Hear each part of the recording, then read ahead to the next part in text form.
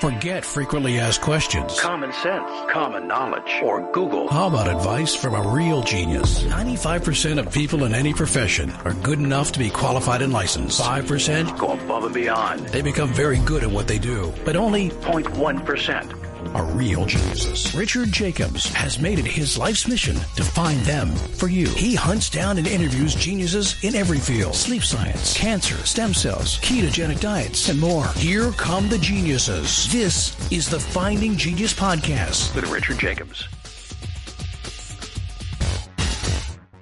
Hello, this is Richard Jacobs with the Finding Genius Podcast, now a part of the Finding Genius Foundation. Our returning guest, John Droz.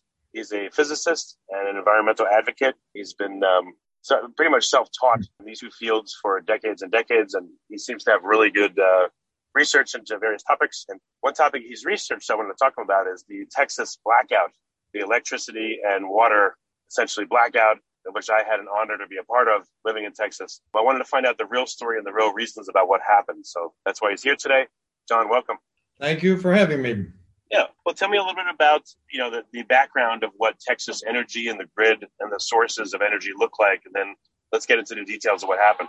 Well, to really understand the story here, citizens have to understand a few things about the grid. And, of course, that's where a lot of times people just shut down. You say, I'm going to explain a few things about the grid. Their eyes glaze over, and that's the end of it. So that's why we continue to have a variety of problems, because of the people who do understand the grid are self-interested people like wind industry developers, for instance. I mean, they understand the ins and outs of it, and they're playing it like a fiddle. Why do you think regular citizens, is it that they don't care about the grid, or they feel like it's so because it's a technical matter? We're gradually getting into, I think our whole education system has been going downhill. And one of the key things, in my view, all along to teach in school, grammar school, high school, college, is the ability and interest and to do critical thinking. And that's become passé. People now, or students now, are pretty much just told what to believe, and it's more robotic than any critical thinking. So, for instance, if you went into a class, let's say a high school class, and said, let's discuss climate change as an example, do you think there'd be an open-minded discussion about this, or do you think everybody already have their mind made up? Yeah, everyone's allowed their mind to be made up for them and don't question. The people that do, they scream at them and call them names. Right, exactly. So there's no encouragement of critical thinking. So what do you think happens? We end up with adults that are robotic. They don't understand all that much. The polite euphemism is to say they're technically challenged. So we're talking about the grid. That's a technical matter. So as soon as you start talking about some technical issues, they don't feel comfortable discussing it.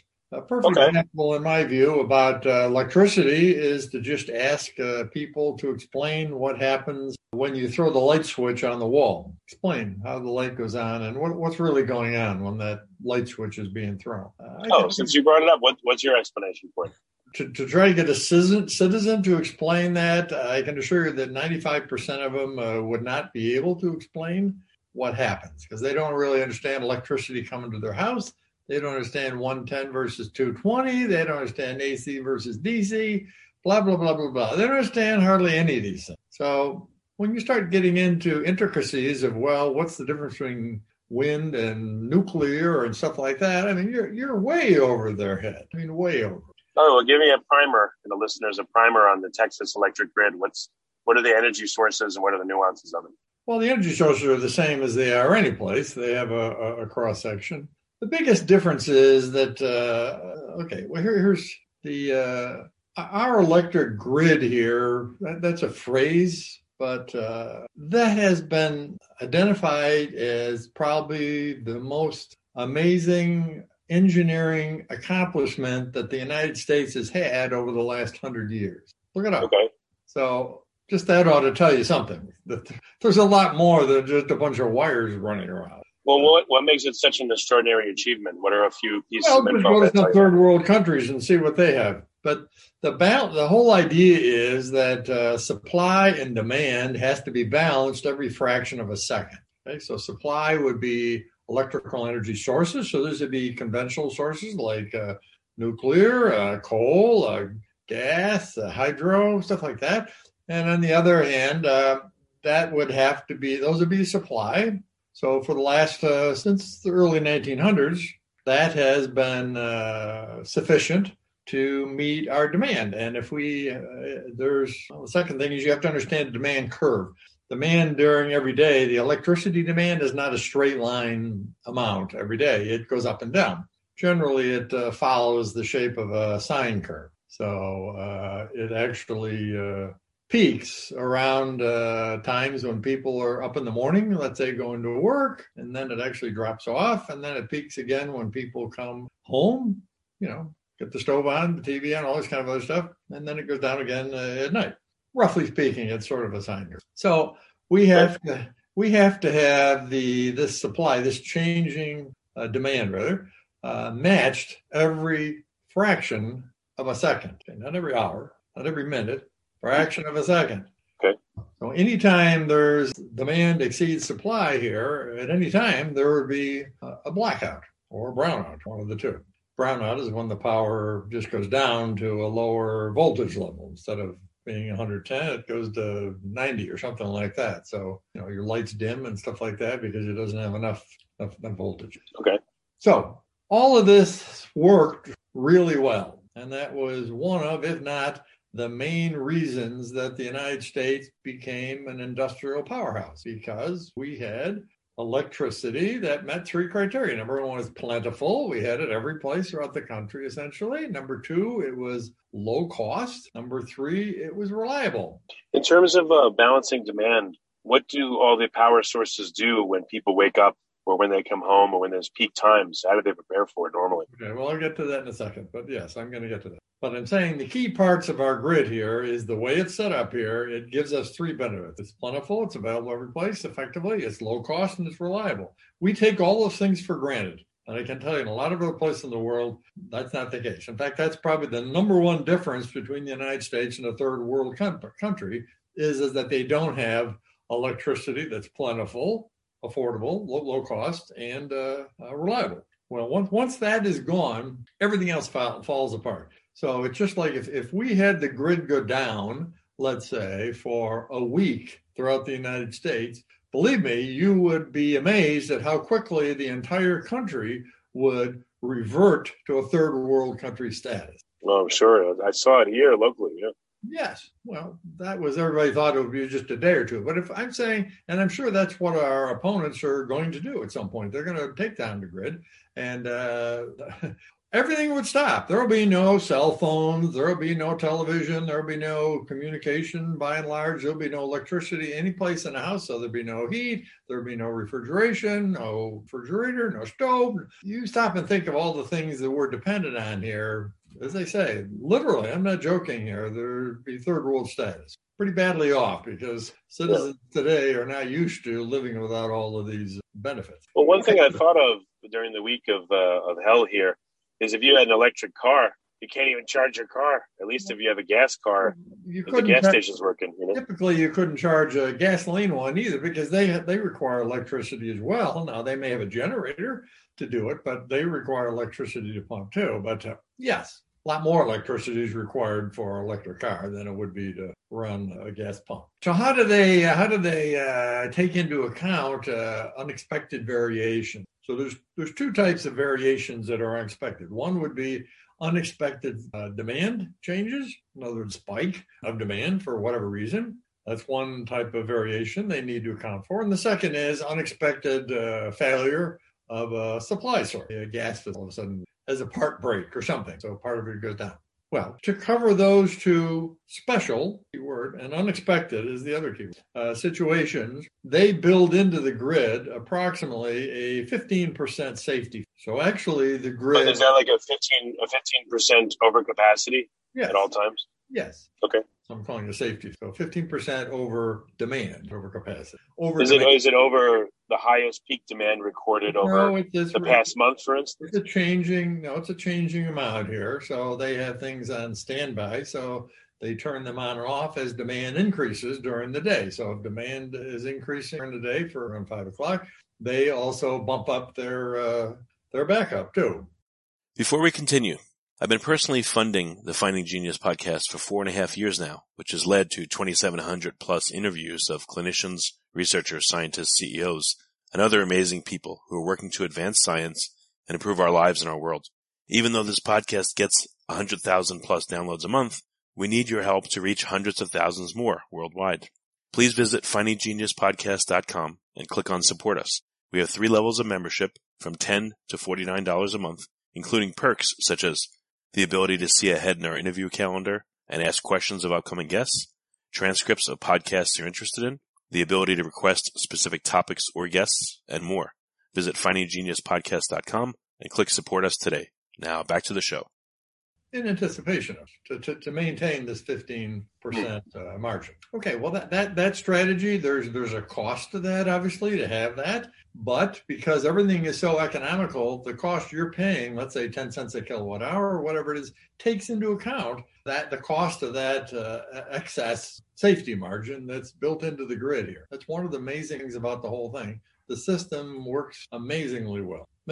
Has worked amazingly well for over 100 years. So that's the gist. As I said, I'm trying to keep it simple here, but that's the gist of how things work. So that safety margin is only supposed to be utilized under 2 circumstances. One is there's an unexpected bump in demand that would be absorbed by that. They would immediately respond. If they see this spike going up of demand, they would also try to jack up some of their backups that they have, ready and waiting.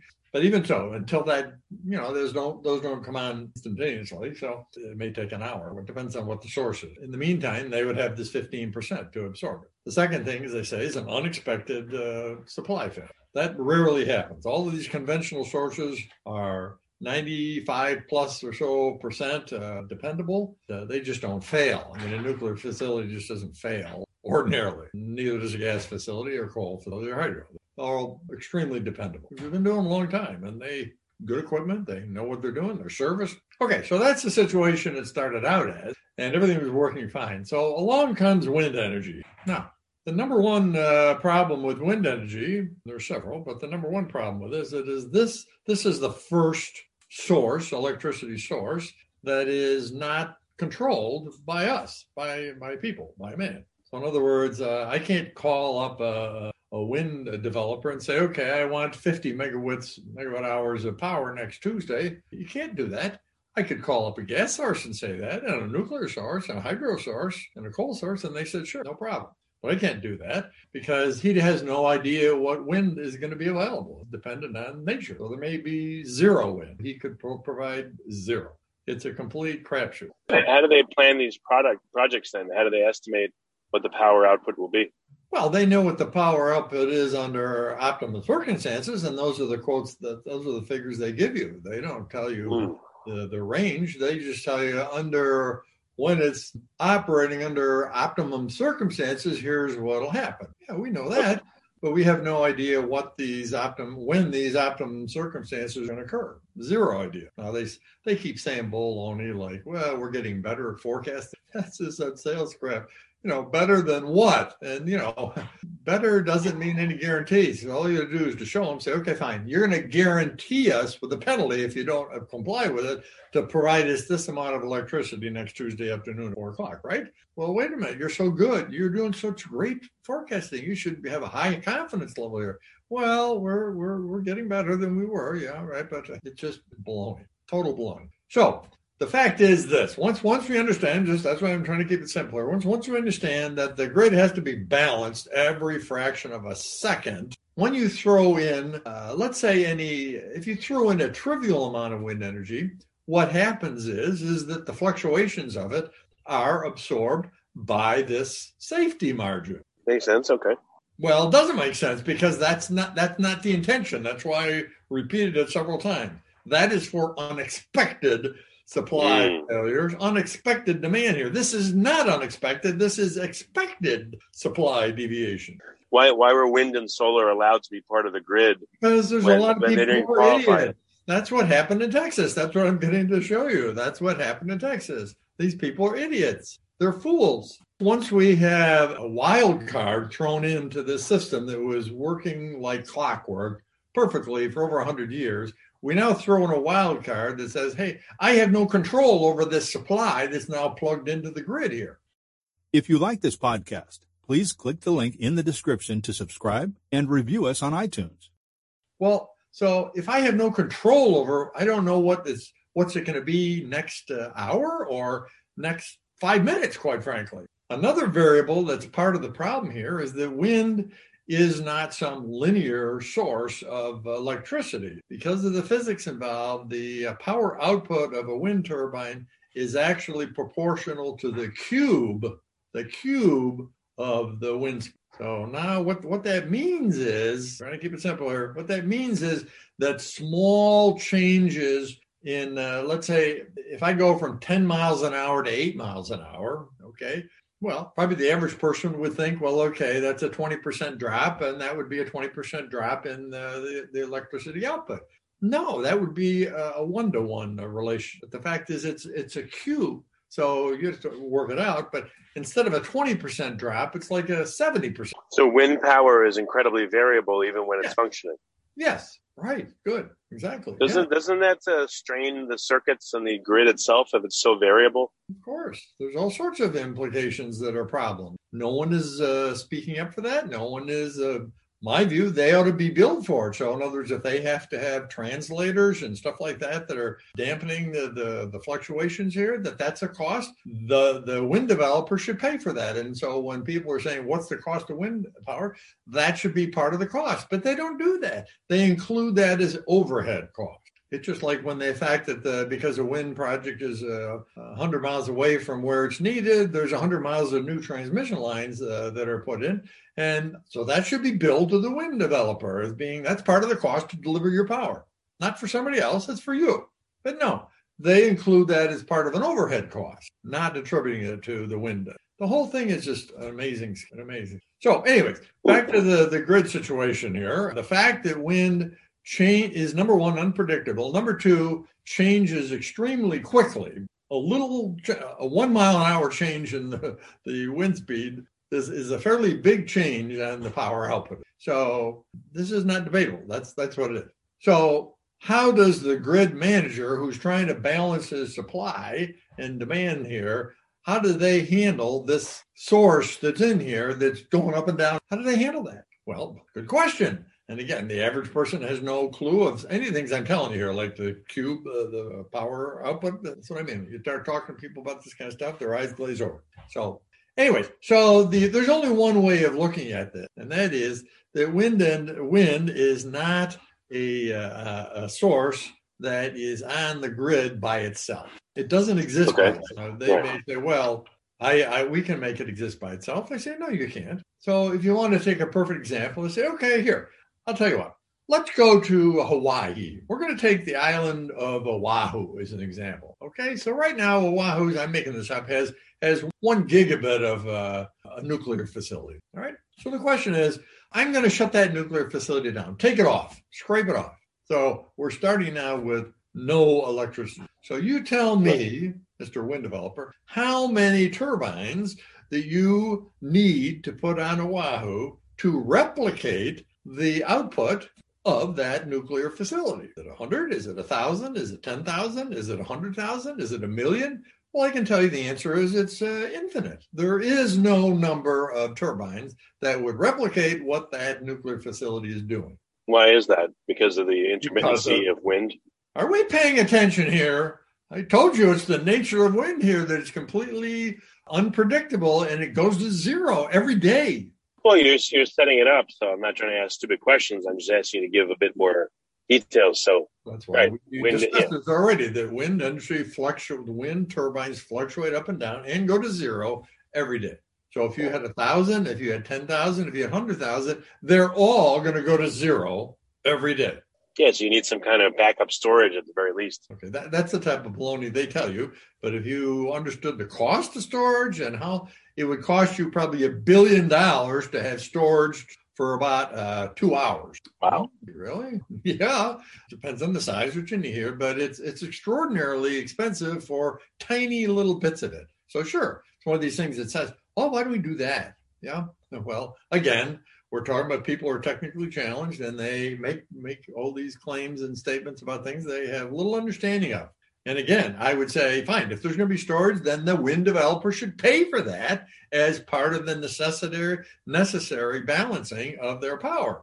And that'll be included. So when we say, what's the cost of wind energy? We're going to keep all these things as part of the cost. The balance, the storage, the the transmission, the other converters and so forth we have to put on the grid here to dampen the outputs. All these type of things need to be attributed. And none of them are. None of them. And that's why they get away by lying, saying, well, wind is cheap. Well, it's because everybody's absorbing all of their costs. That's why. Are wind and solar projects not subject to environmental audits on, what's the environmental consequence of putting them in? Right. There's no federal rules regarding wind energy. As far as states go, I'm not aware of a single state that has meaningful rules. So they have arranged this. This is, again, done by the wind developers. They have arranged this. So the entire responsibility for environmental monitoring and regulation is on the local level. Now, they did that on purpose because they know local people are idiots. They're not technically knowledgeable enough to understand what needs to be done. Again, we're talking about electrical supply here. So they all of a sudden go to a town, let's say in New York State, that's they're proposing a 100 turbine facility, and they walk in and say, hey, we're going to give you $2 million a year here for the next 20 years. So it's $40 million. Have you had any other offers like that? Of course not. They haven't. So they say, where do we sign? And so somebody stands up and says, well, wait a minute. What about rules and regulations here? And the wind developer says, here's a document. If you want to have some rules and regulations, this is what we recommend you do. Get that. I'm not joking. This is literally what happens. The person who's the applicant gives the town the rules that the applicant has to abide by. Literally. Well, because the town says, oh my goodness, if we, then there's citizens that say, they come and say, oh, they have to be better rules than that. I mean, for instance, the setbacks, the wind developer is going to say 1.5 times the height of the turbine. So if it's 600 feet, it's 900 feet setback. Well, the science says about 10 times the type. So there's a big difference between what the developer says and what the science says. So citizens go to the town and say, let's have a more reasonable setback here, like 5 times or something anyways. And then the developer says, no, you start doing that here, we're going to go someplace else. There's plenty of other communities that want this money. If you want to fool around, fine, that's up to you. But we're going to go someplace else here if that's right pulling it. So now these town board, these low-level, non-technical people, mother, school teacher, policeman, whatever, know nothing about the grid or anything else here. They're put in a bind to say, if we pass some rules here that actually have some meaning, we're going to kick $40 million in the teeth here. And they don't do it because of that. Okay, back to our story here. So what's necessary on the grid is to keep this balance here that has to be maintained every second, is that wind energy needs to have something that augments it 100% of the time. So in other words, for every megawatt of wind development, there needs to be 1 megawatt of an auxiliary source. Now, the only source that we have these days that will adequately balance, in other words, it has to be a fast response source because wind goes up and down real fast. This has to be a source that goes in the reverse up and down. So it's sort of like the example I use, like a dance partnership. You know who Fred Astaire and Ginger Rogers are? Yep, I've seen them dance, yeah. That might be before your time, but okay. Anyway, they were really skinny, but good dancers, yeah.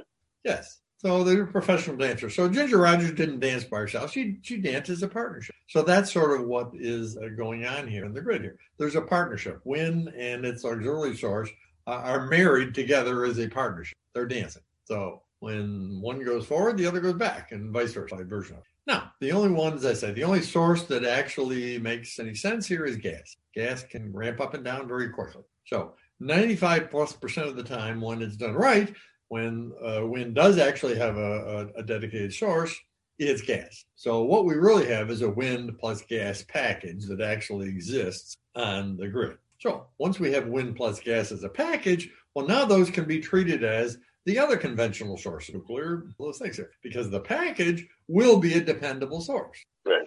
But the downside, of course, to wind is, number one, this is a lot more expensive than what they're claiming their cost is. Number two, it's no longer CO2 free. This is some of the baloney they've been saying. Hey, we're a low-cost CO2 free source. It's not true. It's a lie.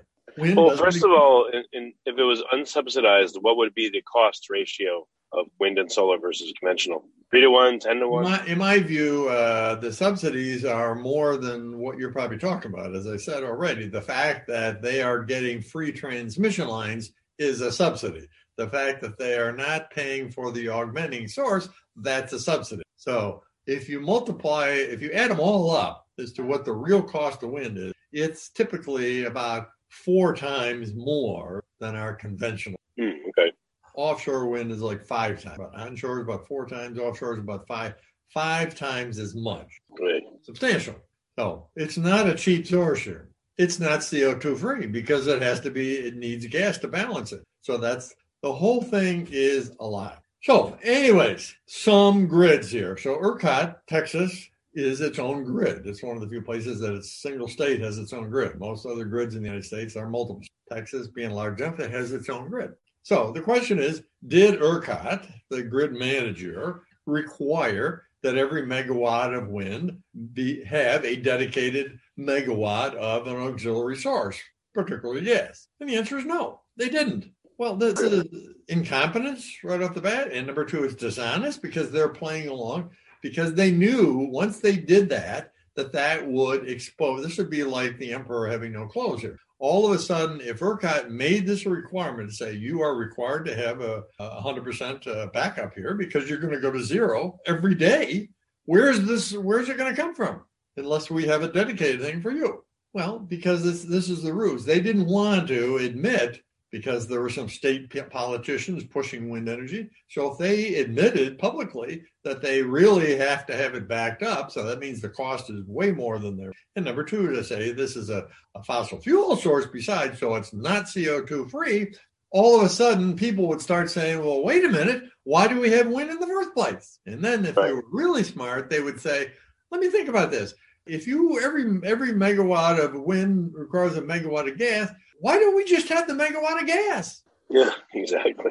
Well, that's exactly what some scientists have done and calculated. Now, I don't want to get too complicated, but and that is that there's actually, when we say gas is an electricity, there's actually 2 different distinct types of gas. Are you aware of that? Natural gas and refined gas from crude. What about gas? Not the type of gas itself. I'm talking about gas equipment, gas generators. 2 different types of gas generators. Oh, okay. I don't know. No, what are they?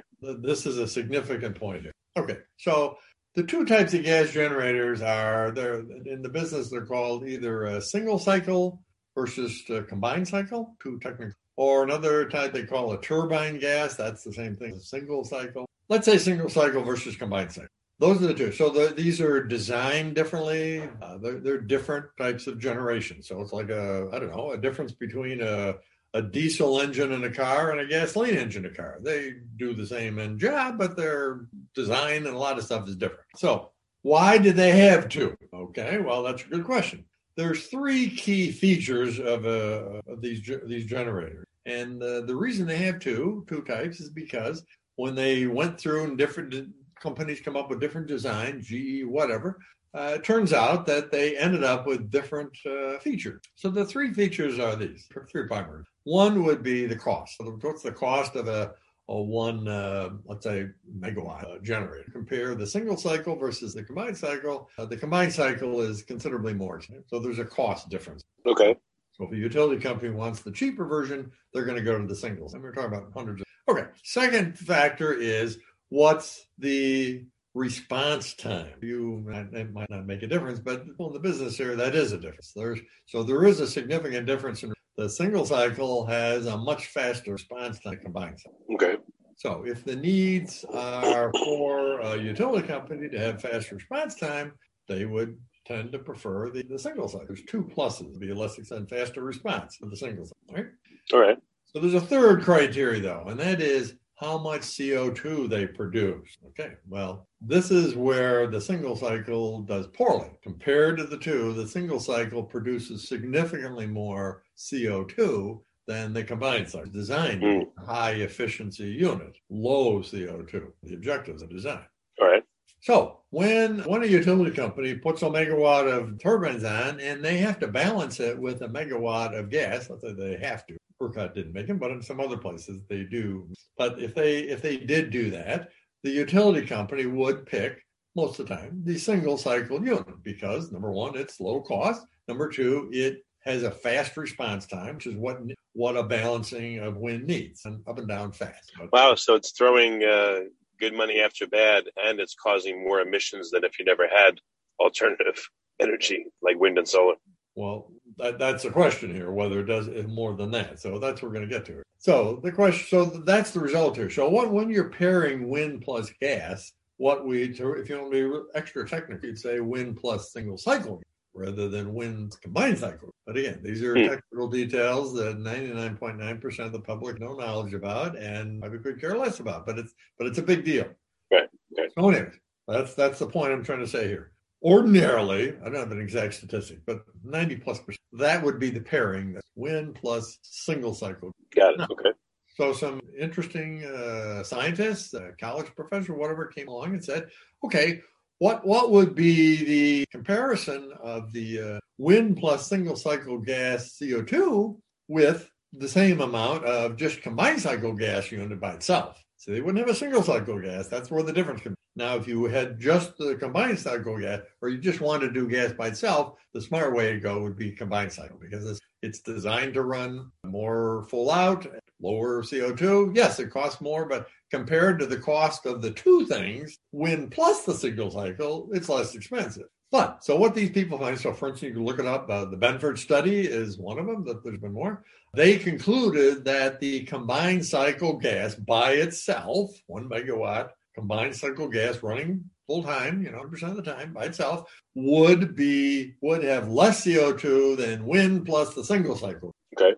How much less? Well, there's some variables there. I don't remember the exact amount. It's significant. Okay, significantly less. Got it. 100% less, but maybe 25% less, something like that. It's measurable. So what that says in itself is a very profound thing. So the people who are clamoring for climate change, that we need to reduce our CO2 here, and then they're saying the answer is wind energy. This is how ignorant they are. They're either ignorant or they're completely dishonest, because on the grid, wind has to be paired with single cycle gas. And so the combine of those two things here actually produces more CO2 than the combined cycle gas. So these people who are saying we need to do everything we can to reduce our CO2 are actually choosing purposefully a choice that is higher CO2. Ugh, that's terrible. Well, it's because of ignorance. I mean, most of these people who are talking, as I said, if you asked about what happens when you throw the switch, they couldn't explain it. And yet they're gunned up and making all sorts of assertions about wind versus nuclear. This is ridiculous. These people have no idea what they're talking about. So is one of your favorite people Greta Thunberg? For sure. She's a manipulated person. I mean, I feel sorry for her. I know. But I'm sure she's a nice girl, but she's been fully propagandized. She's a victim. Yeah. So anyways, coming back to the ERCOT situation here, they allowed these fluctuations in wind energy to be compensated. Instead of demanding that every megawatt of wind had a megawatt auxiliary, they looked the other way. And if a utility company wouldn't do it, and they're certainly not going to do it if they're not mandated to do it, I mean, this is an extra cost to have them have something else. So they're going to say, fine, if I'm not required to do this, I'm not going to do it. Why not? This is, they're in the business for the money. Right. So they didn't. So every time wind dropped here precipitously, which was every day, what happened was that it got soaked up by the safety reserve, which is totally illegal, 100% illegal, because the safety reserve is for two other purposes: to protect the grid safety-wise, and wind's fluctuations have nothing to do with safety. This is an inherent characteristic of the wind. So they have no business. It should be out and out illegal for them to steal from the safety margin to compensate for their irregularity. But ERCOT, the other way, it allowed them to do that. Yeah, if there was a 15% safety margin stipulated, what percentage of the total energy came from wind and solar? Was it 15% or a lot more? Well, in Texas is the number one state as far as percentage, and that's how they've gotten into a problem. Now, other states here, the typical amount is 3% or 4%, and they do somewhat the same thing. But the fact is, that when they have 5%, let's say, their safety margin can get away with it. In other words, the public won't know that because they don't know that there is such a thing as a safety margin. So it gets absorbed. And because the players here are all in cahoots, this lie, this deception, this theft is not really made known to the public. No. All right. So just to restate and to be clear, so if wind comprises 5% of a given area's electricity, with the 15% buffer, when the wind goes out, it's not noticed because you still have about 10% buffer. Right. Okay. But they're stealing illegally from the safety margin. This is not a safety. It's there to protect the grid from safety challenges to it, and those are two. One is unexpected peaks in demand, and the other is unexpected failures, not everyday expected, unexpected failures of supply. So What happened in Texas is that they have now gotten up to, I looked it up in the EIA here, national sources, and they're something like 28%. Jesus. So when 28% drops from, let's say it goes from 28% to 3%, it didn't go entirely to zero, pretty close to zero, but when it drops from 28% to 3%, well, that's a 25% drop. So the question is, where is that going to come from? Well, the 50% can't do it. Now, ERCOT realized that, and they saw this coming. So they said, oh, my God, we're going to have to increase the 15% here. But the fact it was 15% is a lot of other things sitting there running already. So, I mean, they just don't have another 10% sitting around saying, hey, give me a call someday. You know, if these things would be sitting around, they'd be in mothballs. I mean, no facility, no gas facility or whoever it would be would stay in business if they only got a call once every year. So they don't have them, basically. Okay. That's their 15%. I mean, they may have a percent or two sitting around someplace, but they don't have anywhere near 25%. How long has this situation been going on at these levels with this 28%?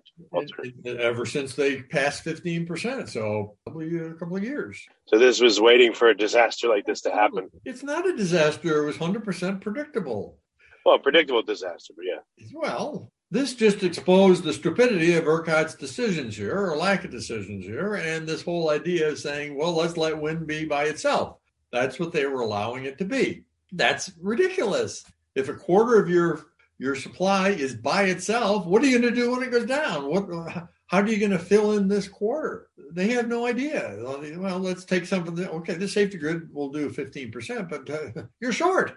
And that's exactly what happened. So it's not any more complicated than that. These people, that's the second paper wrote, they have all sorts of other things saying, well, we need to do this, we need to do that, we need to do that. My opinion is bullshit. That's just obfuscation. It's just not that some of these things don't have some merit, but they're dancing around. They're flirting around the edges here. Yeah, what I've heard is that they're claiming, I don't know which plants they're referring to needed to be winterized and they weren't. What's that mean? What are they saying there? They're talking about other things. So the fact is they're talking about gas and other things. So the fact is, if you look at the percentage of what gas did, they brought other gas facilities online here, but so it wasn't. And then the wind people say, well, some gas places failed. Well, yeah, some gas places did fail, but we shouldn't need to bring on 25% of new gas here to compensate for wind energy's inadequacies here. But that's what they were trying to do. The entire thing is 100% on the back of the wind industry. 100%, not 99, 100%. So what actually happened then? You have a timeline of what really happened, going throughout that whole week. Like, what do you see now with your eyes and your perspective, like literally what happened? What happened is that they threw all the supply they could throw at it, and the demand actually started going up because people were home, just like when they go home at 5 o'clock. I said that's another peak time of day. So when everybody's home and everybody's got their utilities on, and particularly when they're turning on heat, which a lot of people in Texas probably have electric-based heat, HVACs and whatever, and that's even more of a draw. So they had a higher than ordinary demand besides. So the whole thing just collapsed. So that's why they had blackouts. So they said the only way we can deal with this without shutting everybody down. So they had rolling blackouts, basically, from my understanding. Well, they said they did, but they didn't roll. They were just out for like 72 96 plus hours in a lot of places. So it wasn't rolling. Was like that. I mean, I know other people in Texas that were out for 6 hours at a time and like that. So I don't know how they did it. As I said, I was there and they didn't roll in a lot of places. Okay. Well, some they did, but a lot they didn't. Again, I'm not making a statement for everything. I wasn't there, but some parts, that's what they tried to do to minimize the pain. There were other parts, maybe for whatever reasons, technical reasons, they weren't able to. So keep going. So they try to bring online all this excess capacity, and then what happened? Well, they just didn't meet it. Or short. What can they do? I mean, if they have a demand of 12 gigawatts and their maximum supply full out is 10 gigawatts, somebody's got to shut down. So they have to shut down 2 gigawatts of demand someplace. Well, they were also saying that there was some issue where the grid could have gone down and literally broken for a month at a time. What are they saying in that regard? They said if they didn't manage to quote unquote fix it, the grid would have been lost for a month plus. How could that be? I think a lot of things are being said, Richard, distracting. I'm not aware of exactly what they're talking about. Yeah, I mean, during the week, what I heard on the news was admonitions like, even if you have power, pretend like you don't. And if things don't improve and too many people want power, then the grid's going to go down for like a whole month and we're all going to be screwed. That's what they were saying. Technical information from the news? Come on. Yes. No, I know the news. That's what the news was saying. Why would they say that? Yeah. Because they're idiots. They don't know what the hell they're talking about. There's no credibility for the news to tell you the ins and outs of the grid. Please. Okay, I was just wondering why they would say that and what it really means. Why do they say anything about the election or anything else here? They're incompetent. They have some other agenda. So the situation was like they literally couldn't do anything until it got warmer here and the demand went down. Pretty much, yes. Right. Because they just can't make supply out of nothing. If they have all the supplies, I mean, they know all their sources of generation. If they're all working flat out and they've got 10 gigawatts of power being generated, but the demand is 12, there's nothing they can do. Okay. My point is they got into that situation full knowledge that they were going to be in that situation by not expecting to have wind industry balanced by an equal amount of auxiliary power. If they had that, they would have had to build some more gas units and stuff like that to do that. And those gas units would have been on, everything would have been fine. Now, in fact, even if nuclear or some other thing had some glitches that weren't 100%, all those would have been absorbed in the safety margin and no one would have known a damn thing. Okay. So we exceeded the safety margin full well because of incompetence and because of trying to do what's politically correct, trying to avoid embarrassing the wind business by saying, hey, you're really not as cheap as you're pretending, and you're actually not a CO2-free source. So there. Well, that would just completely disrupt the whole apple cart here. That's the whole wind thing is a house of cards. So that would be effectively knocking down the entire house of cards. So they didn't want to do that. ERCOT didn't want to do that because that would embarrass the governor and other, like Perry, other people, Bush, et cetera, who were part of the problem here and getting all this stuff started. There's a lot of people to be blamed. So what, an investigation into what happened, and I'm laughing as I say it, because I'm sure nothing will happen. I'm telling you, the whole investigation is going to be run by the wind developers. These people have some political power. I mean, I've already talked to some state legislators in Texas who are influential, and they already schedule hearings and stuff like that. But I can tell you, the whole wind lobby is going full blaster. They don't want to acknowledge this reality that I'm telling you. So they're going to blame everybody else. They're going to say stupid things like, well, it's the fault of ERCOT that they didn't give us more transmission lines. And, just stuff that's bullshit. Totally false. Totally false. But well, do you have any estimate on how many people citizens have enough knowledge to be able to separate the wheat from the chaff? And the evidence says no. How many people have reported to have been killed by them? I mean, essentially, they caused the deaths of, I would guess, probably 100 plus people by doing this, freezing them to death. I wouldn't be surprised. I don't know the exact number, whether that's the case. So that's another reason that the wind developers are going flat out not to acknowledge any responsibility.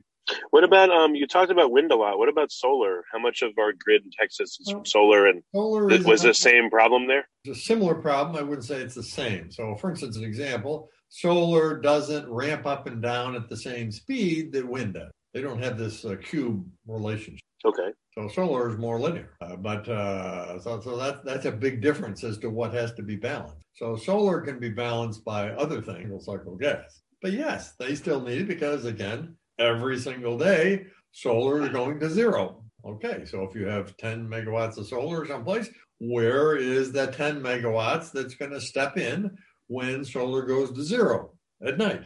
Well, if they don't have that assigned, dedicated, say, well, we'll steal from the safety margin. Well, that's again what you don't want to hear, that they're going to say, let's look the other way and let's let them steal from the safety margin. Nobody will be the wiser. Okay. So what do you think is going to be the fallout from this? Nothing? Will anything change? Well, or what do you I'm think? a bit of an optimist. I hope some things will change. I've contacted some legislators in my little document to say, here's what the facts are. I'm just telling you, they're going to be under intense pressure. And I'm disappointed. There's other organizations in Texas that are ordinarily good, like the Texas Public Policy Foundation, like that. I mean, they've written some articles about this already. They didn't hardly even mention what I'm telling you, that this is really the core problem. They talked about a variety of other things. Again, there's a whole bunch of things that could be done better. Who would argue that? The question is, when you boil it all down, what's the fundamental core problem that caused this situation? And the fact that they didn't have this 100% balance is it. That's it. All these other things are secondary. What do you think is going to happen if that gets anywhere near the ridiculous? And that's why the wind industry is going to fight this, to make sure that no one stands up and acknowledges the king doesn't have any clothes, the emperor. Because once if Texas stands up and does the right thing and says, we're requiring that you have 100% backup here, that would have extraordinary ramifications throughout the world. Yeah, I mean, I'm from New York. What if they do this to New York? I mean, New York gets freezing cold weather and problems all the time. I mean, what are you supposed to do if you're in the winter for 2 months and it's freezing and it's overcast and all that, and now you're out of power? It's crazy. Exact same thing that we have now here. As long as the wind is a low percentage, they are going to steal from the safety margin. Once it gets above that, they no longer have that option. So we're going to go to blackouts, and they're going to blame Can grids borrow energy and capacity from other grids, or no? It depends. From what I understand of ERCOT, they're sort of insulated, so they're not connected to some of these other grids as well to do that. Second of all, if you're talking about, a large weather storm, let's say, that comes down here, or whatever, New York, for instance, you're saying about that wouldn't be the only state affected. So Ohio, Pennsylvania, etc., they'd all have the same problem. So they're not going to have excess stuff in New York. So it's possible in the future we could have a multi-state blackout that could last it's 100% months. Certain if they continue on the plan. Jesus, that would cripple literally the United States. I believe that's their intention. When you say their intention, who? We're behind all this. Who do you think? Yeah, I mean, the wind developers want to make money, solar too, but what's another level of intention here? They're not really pushing. They're a player. They're somebody that's taking advantage of this political plan. Well, that's a topic for another whole conversation. But the answer is 350.org. Oh, a website named 350.org, what we should look at? Okay. So who's the guy behind that? I don't know. I have to look. That's the guy that's pulling the strings here. He's the person who sits down when Bernie Sanders wants to come up with environmental policy, when Hillary Clinton, Joe Biden, all these people have this particular individual get their marching orders from the Sierra Club wants to decide what their programs, their methodology, et cetera, is supposed to be. Unity Concerned Scientists, Greenpeace, they all get it from the same guy. So all these people are being instructed by one. Can you give a little bit of a spoiler and say who it is? It's Bill. Okay, I see it. Bill McKibben. Good. Okay, I'll have to read about this, yeah. All right. He is considered the leading environmentalist in the world, in Vermont where he lives, but the world. So wow. He's a very influential figure. He's written quite a few books. So if you want to say, what are they trying to do, you ought to read some of his books and you'll see what he's advocating. Okay. All right, yeah, I'll check that out. All right, John. We're right at the end. How can people find out more about you and get on your newsletter and all that? What are some resources? Send me an email. Go to my website, wiseenergy.org. My email's there, or aaprjohn@northnet.org. Free newsletter, 10,000 subscribers. Keep you up to date on energy. We cover the 4 E's. So that's energy, environment, education matters, and election. Okay. Well, very good. Well, John, thank you for coming back. I appreciate it. If you like this podcast, please click the link in the description to subscribe and review us on iTunes. You've been listening to the Finding Genius podcast with Richard Jacobs. If you like what you hear, be sure to review and subscribe to the Finding Genius podcast on iTunes or wherever you listen to podcasts. And want to be smarter than everybody else? Become a premium member at findinggeniuspodcast.com. This podcast is for information only. No advice of any kind is being given. Any action you take or don't take as a result of listening is your sole responsibility. Consult professionals when advice is needed.